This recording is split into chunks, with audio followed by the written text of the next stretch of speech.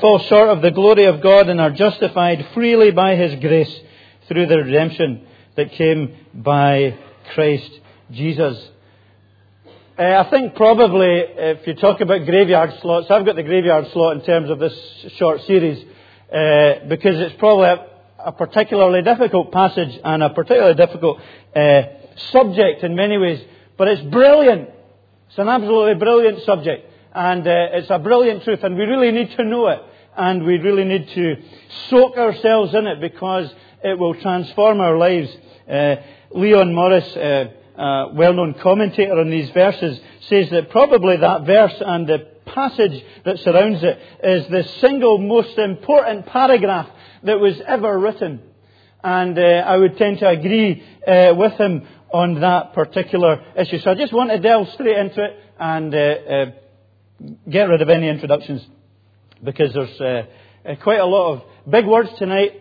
I'm sorry, I don't like big words, but I can't help it. You can write them down if it helps. I'll try and explain what they mean. I've just learned myself recently. So it's good and it's important to look at some of these truths. But here, Romans is great because it explains the whole gospel. It's a tremendous book, and it lays out for us what it means to be a Christian. He's explaining the deep riches of what it means to be a Christian. And here, in a sense, it's a kind of summary of everything that he's saying about the gospel. And he makes clear that, by way of introduction, can I say that he is saying we are made for God. That is what we've been made for. We've been made for God. He says we've all sinned and fall short of the glory of God. Now, we often think of the glory of God as God's glory and what He is in Himself, and we worship His glory. But I think here what Paul is speaking about is the glory of God for us. In other words, what He made us for. Our glory, as it were, short of the glory that He made us to live in and to enjoy. We've fallen short of that. In other words, He created us. He made every single one of us, which makes the word and the message this evening relevant to us all. And even if they would hear to people in the streets, He's made us. And He's made us for Himself. He created us for an innocent relationship with Himself. To love Him and to serve Him and to be His. To enjoy His goodness and to enjoy His freedom. Made even for His laws. Can you imagine that? Made for His laws. And these laws are summarized just in loving Him and loving one another. And we would maximize, to use a kind of business type of term, we would maximize our potential as human beings if we lived for His glory and lived in the glory that He gave and meant us to enjoy. But of course, you know the reality, and so do I, that we have settled for far, far, far less. Absolutely and entirely, we have turned our back by nature. From the very moment we have been born with a rebellious nature that has turned our back on that glory that God made us to enjoy with Him. And we've grasped at our own independence. I don't need this man to reign over me. I don't need this man in my life. I reject His lordship. I've got no time for Him. I want to make my own decisions. I want to do my own things. I don't want to listen to God and what He has to say for me. And in so doing and embracing that proud, independent spirit, which the Bible calls sin, we have embraced death and embraced slavery to living in a way that God never intended us to live, to be facing a future that God did not create us to enjoy. And we are separated from Him. We've fallen short of His glory. We can't reach out to Him. We can't make our own way back to Him. We can't put things right ourselves. We can't by saying nice things and singing nice things and doing nice things and being nice people.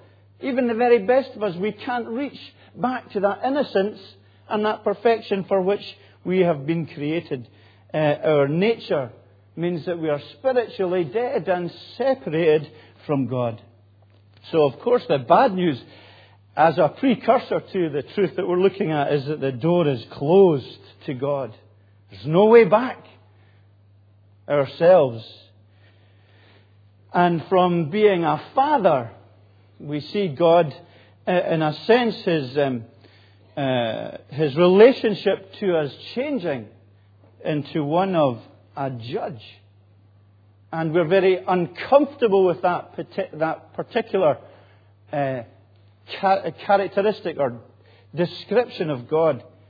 But as our judge, He justly and rightly, even when we can't see it and understand it, condemns us to be separated from Him. In His perfection, in His purity, He can't allow our rebellious hearts to be in a relationship and in friendship and fellowship with Him.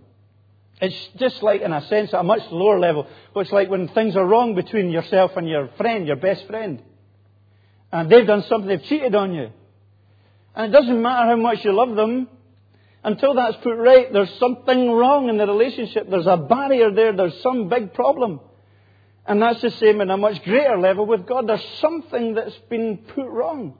And it has to be put right. Our heart is diseased and our attitudes are rebellious against Him. And however much He can love us, there needs to be that problem put right. And these are big, big issues for us. And I can only really scratch the surface this evening. But it is for us a terrible spiritual plight. And I think sometimes we underestimate that. We kind of rub each other on the back and say, it's all right, it's nice, it's good to be a Christian, and it's a happy, good lifestyle. But, there's real big issues we're dealing with, real problems with God, and real separation from God that isn't really to be pansied around about and with. It's something big and something important. And people are in a serious condition without Jesus Christ in their lives. So the kind of bad news is the precursor to what we're looking at this evening. Because after stating the condition that we're in, which is that we're separated from God, and that has implications, of course, for this life and for when we die, and indeed for eternity, being separated from Him, He opens up magnificent good news. And basically in verses 24 and 25, he doesn't say it in so many words, I'm paraphrasing it. He says, "Come to me. Okay, you have fallen short, but look, come to me because I've got the solution and I've made the way right." And Paul uses some technical language here, as David said earlier, but it's really important language. If you're going to be a mechanic, you need to learn the language of the car and what's under the engine. If you're going to be a Christian, there's important language that I think it's good for us to learn as well. And what God is saying is that if we come to Jesus Christ, we will be justified. In verse 24 he says, we are justified freely by His grace through the redemption that came by Jesus Christ. Big words there, justified and redemption. But let's grasp them for a moment. You'll be justified. When we come to Jesus Christ, we will be justified. That's just another way of saying we will be made right with God. Because remember, we talked about God, in a sense, changing from a father looking down on us to having this aspect to His character as both our creator and our judge. And this is speaking in technical language of God as a judge. God in legal mode. God, we are in the dock. God is the one who is looking at our hearts and judging us. And that is what He'll do on the day of judgment. He will be our judge. The only judge that there can be. No one else can judge our hearts, but God will be able to do so. And when He says justified, made right, He's saying you're innocent. And when He says you're condemned, it means you're guilty. And so He's using here legal language. And He's talking about Himself as He looks at our hearts and as He makes a judgment about us in His eyes, which have eternal consequences. But what He is saying here is that the moment that we come to Jesus Christ, we are justified. We are declared innocent. It's as if the moment you become a Christian, the moment you come to Jesus Christ, it's as if there's a big declaration in heaven which says, you are now innocent. You are now justified. We'll go on to see a little bit of why that's the case. But what I want to say is that it's more than just you are now forgiven. We often say that. Come to Jesus Christ. Come to Jesus and you'll be forgiven. But it's more than that. It's not just that Jesus or God through Jesus forgives our sins. But He says from now on there is actually no more ground for you being punished. You are innocent. It's not just that you're forgiven, but you're innocent. You are given an innocence. You are made right with the righteousness of Jesus, as we'll go on to see. That's a great thing. Whatever else we hear in life, whatever else anyone tells us, to know as Christians, the moment we believed that God as judge declared us innocent is great. Can you imagine the weight of someone's shoulder when the judge declares them innocent in a legal case, just in the newspapers that we read about? What a weight it is off their shoulder. Well, here's a massive, massive weight off our shoulders that we are justified, made innocent, declared innocent the moment that we believe. And He says, you'll be justified by His grace. That is, by God. It's God's grace. It's God's choice. It's God's mercy. It's God's love. It's God's decision. It's His initiative. It's His idea. It's not that we can't go into God's presence and knock the door and say, excuse me, can I be declared innocent? Is there anything I can do? Can I offer you anything? Can I do anything? No, it's God's choice and it's God's initiative. It's His free gift. Is that He makes as judge that declaration. He wants to do it. He loves to do it. He is the God who is a merciful God, and He delights in making this declaration to all who will come by faith to Jesus Christ. So He says, you will be made right, justified. You will be made right by me. It's my gift, my decision, my choice. And He says, you will be made right through the cross of Jesus Christ, justified freely by His grace through the redemption that came by Jesus Christ. From what you were saying earlier, I think that you maybe looked a bit more at that kind of theme this morning in your worship. But you see, that is an important truth. It's not just a random declaration that He makes. He doesn't just on a whim say, oh, you're innocent, you're guilty, and I just want to declare you innocent. It's through a particular work, the work of the Lord Jesus Christ on the cross. Now, some people think that is God declaring anyone who is guilty innocent is an unjust thing to do. And some people say, well, that's actually against God's character. Because in Exodus chapter 23 and verse 7, God Himself says, have nothing to do with a false charge. Do not put an innocent or an honest person to death. Also, for I will not acquit the guilty. He says, I will not acquit the guilty. In other words, God here says, I'll not acquit the guilty. And I spent the last 10 minutes saying, God will acquit the guilty. And it seems to be a contradiction. But the reason that He can declare us innocent before Him, declare us right, without wrong, without sin, without failure, is because of Jesus Christ and what Jesus has done. Flicking on to Romans 5 verse 6, he says, you see, Paul really wants us to understand this and, to use our brains and to think about it and to work at it. It doesn't necessarily come easy. He says, but look, you see, just at the right time, when we were powerless, when we were guilty, when we were lost, when we were condemned, when we were spiritually dead, he said, Christ died for the ungodly. And that's the core of the gospel message. Christ died for us. And I know that you know that truth. It's good to be reminded of it. You see, it wasn't just a random act on the cross. There was something very significant happening there. He was paying the price. Justified freely by His grace through the redemption that came by Jesus Christ. Now that word redemption just means buying back. It's used in the Old Testament of slaves who were enslaved, and a price needed to be paid in order to buy them back and to give them freedom. And it's that concept that's been used here, that God in Jesus' death on the cross is our redemption. It buys us back to God. It's pictured with the Israelites escaping from Egypt, and it is through the blood of the eldest child that their freedom is bought back, sacrifice in order to set them free. Now, our sentence for sin is death, separation from God eternally. The price of our freedom is innocence and is life. But we can't pay that. But Jesus paid that by living a perfect and innocent life that is to the glory of God. He lived in the way that God intended us to live.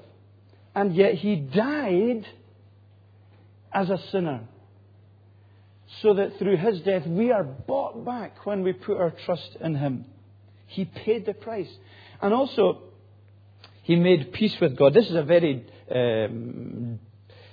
contentious theology, this. For some people it is today. That He made peace with God. In verse 25 He said, God presented Him as a sacrifice of atonement. And if you look there's a wee bit at the bottom added to that which says, or as the one who would turn aside God's wrath, taking away sin. And for a lot of people today, the whole concept of God being angry, it's horrible, don't like that idea. But whether we like it or not, it is very clearly taught. And it's not our kind of grumpy, bad-tempered, uncontrollable rage. It's not like that. It's the kind of anger, I can only compare it with when we are angry with something horrible and evil that's happened. And we feel a just anger against that. Last night our neighbours came home from a holiday abroad, and they phoned us at 11:25 to tell us if they could come round because their house had been broken into when they were away. As we went round to the house, and you just felt an anger welling up inside you when you see all the papers, scrawled about the floor, and drawers upturned, and their house being raped by people who are strangers, and that horrible feeling that it gives. You feel an anger about that. And of course, God has a just, pure hatred of what is wrong, because it destroys His people. It destroys His creation, and it destroys His relationship with them. And so sin needs to be punished justly. And His anger needs to be appeased. And it is appeased on the cross. He pours out His anger, His just anger, not on us, but on His beloved Son, on Jesus.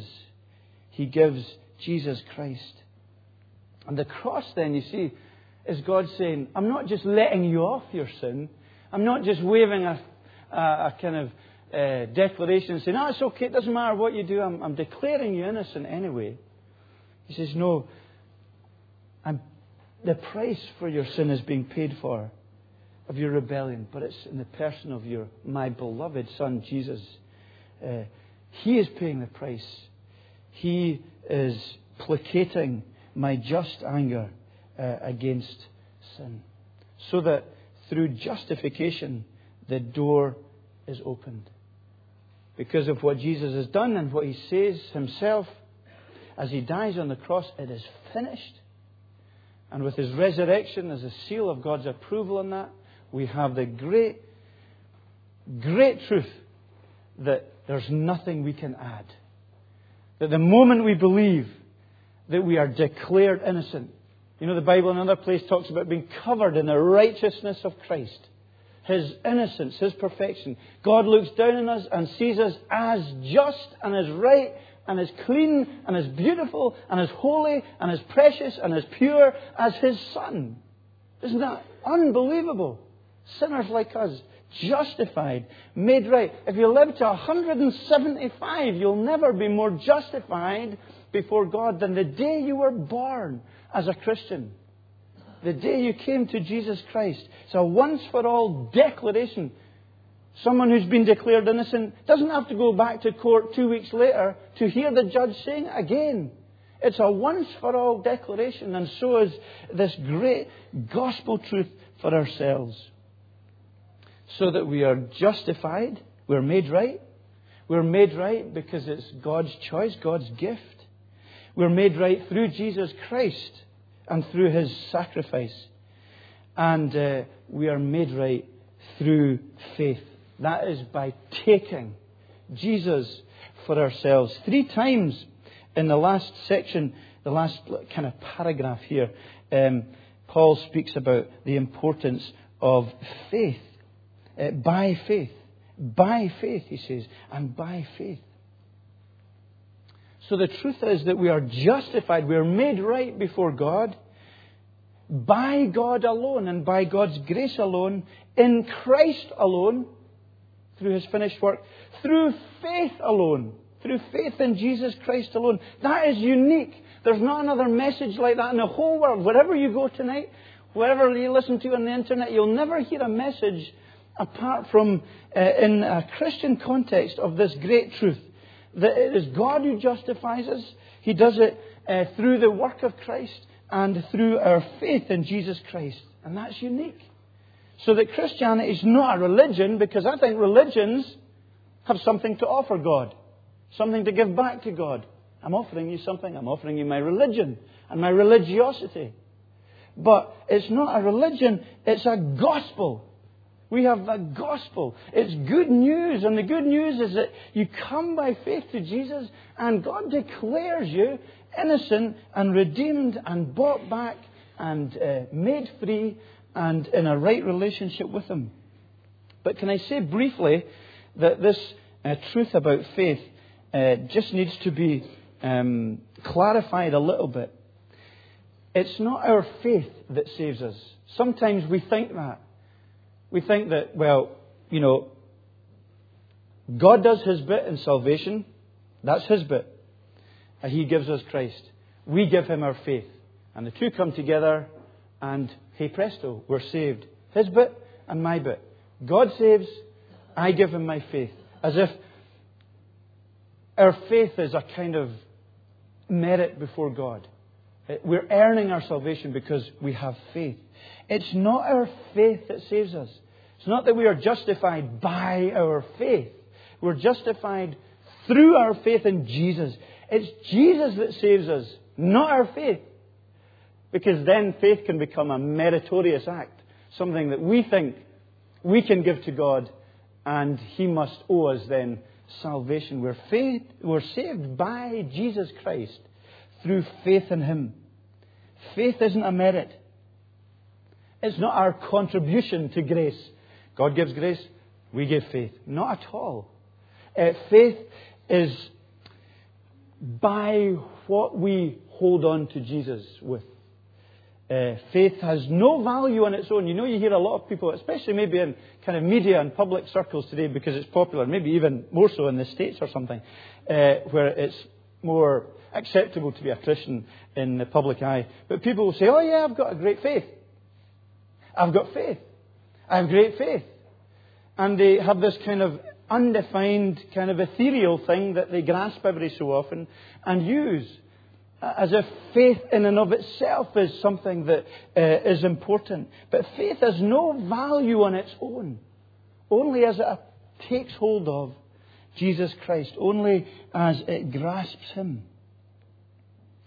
Faith's only value is in the object of its faith. Jesus Christ and Him crucified. Faith's only function is to receive the gift, is to take Jesus, is to accept Him.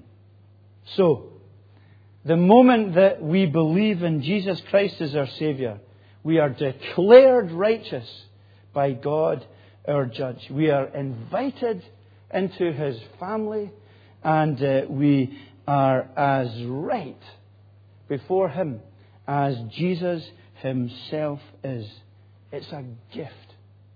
And the great gospel message then this evening is the importance of accepting that gift. We can't work at it. We can't wash ourselves clean. We can't earn our salvation. We can't wait for another 20 years before God will make us, will be more acceptable to God. If we're offered a gift, we're asked to accept it.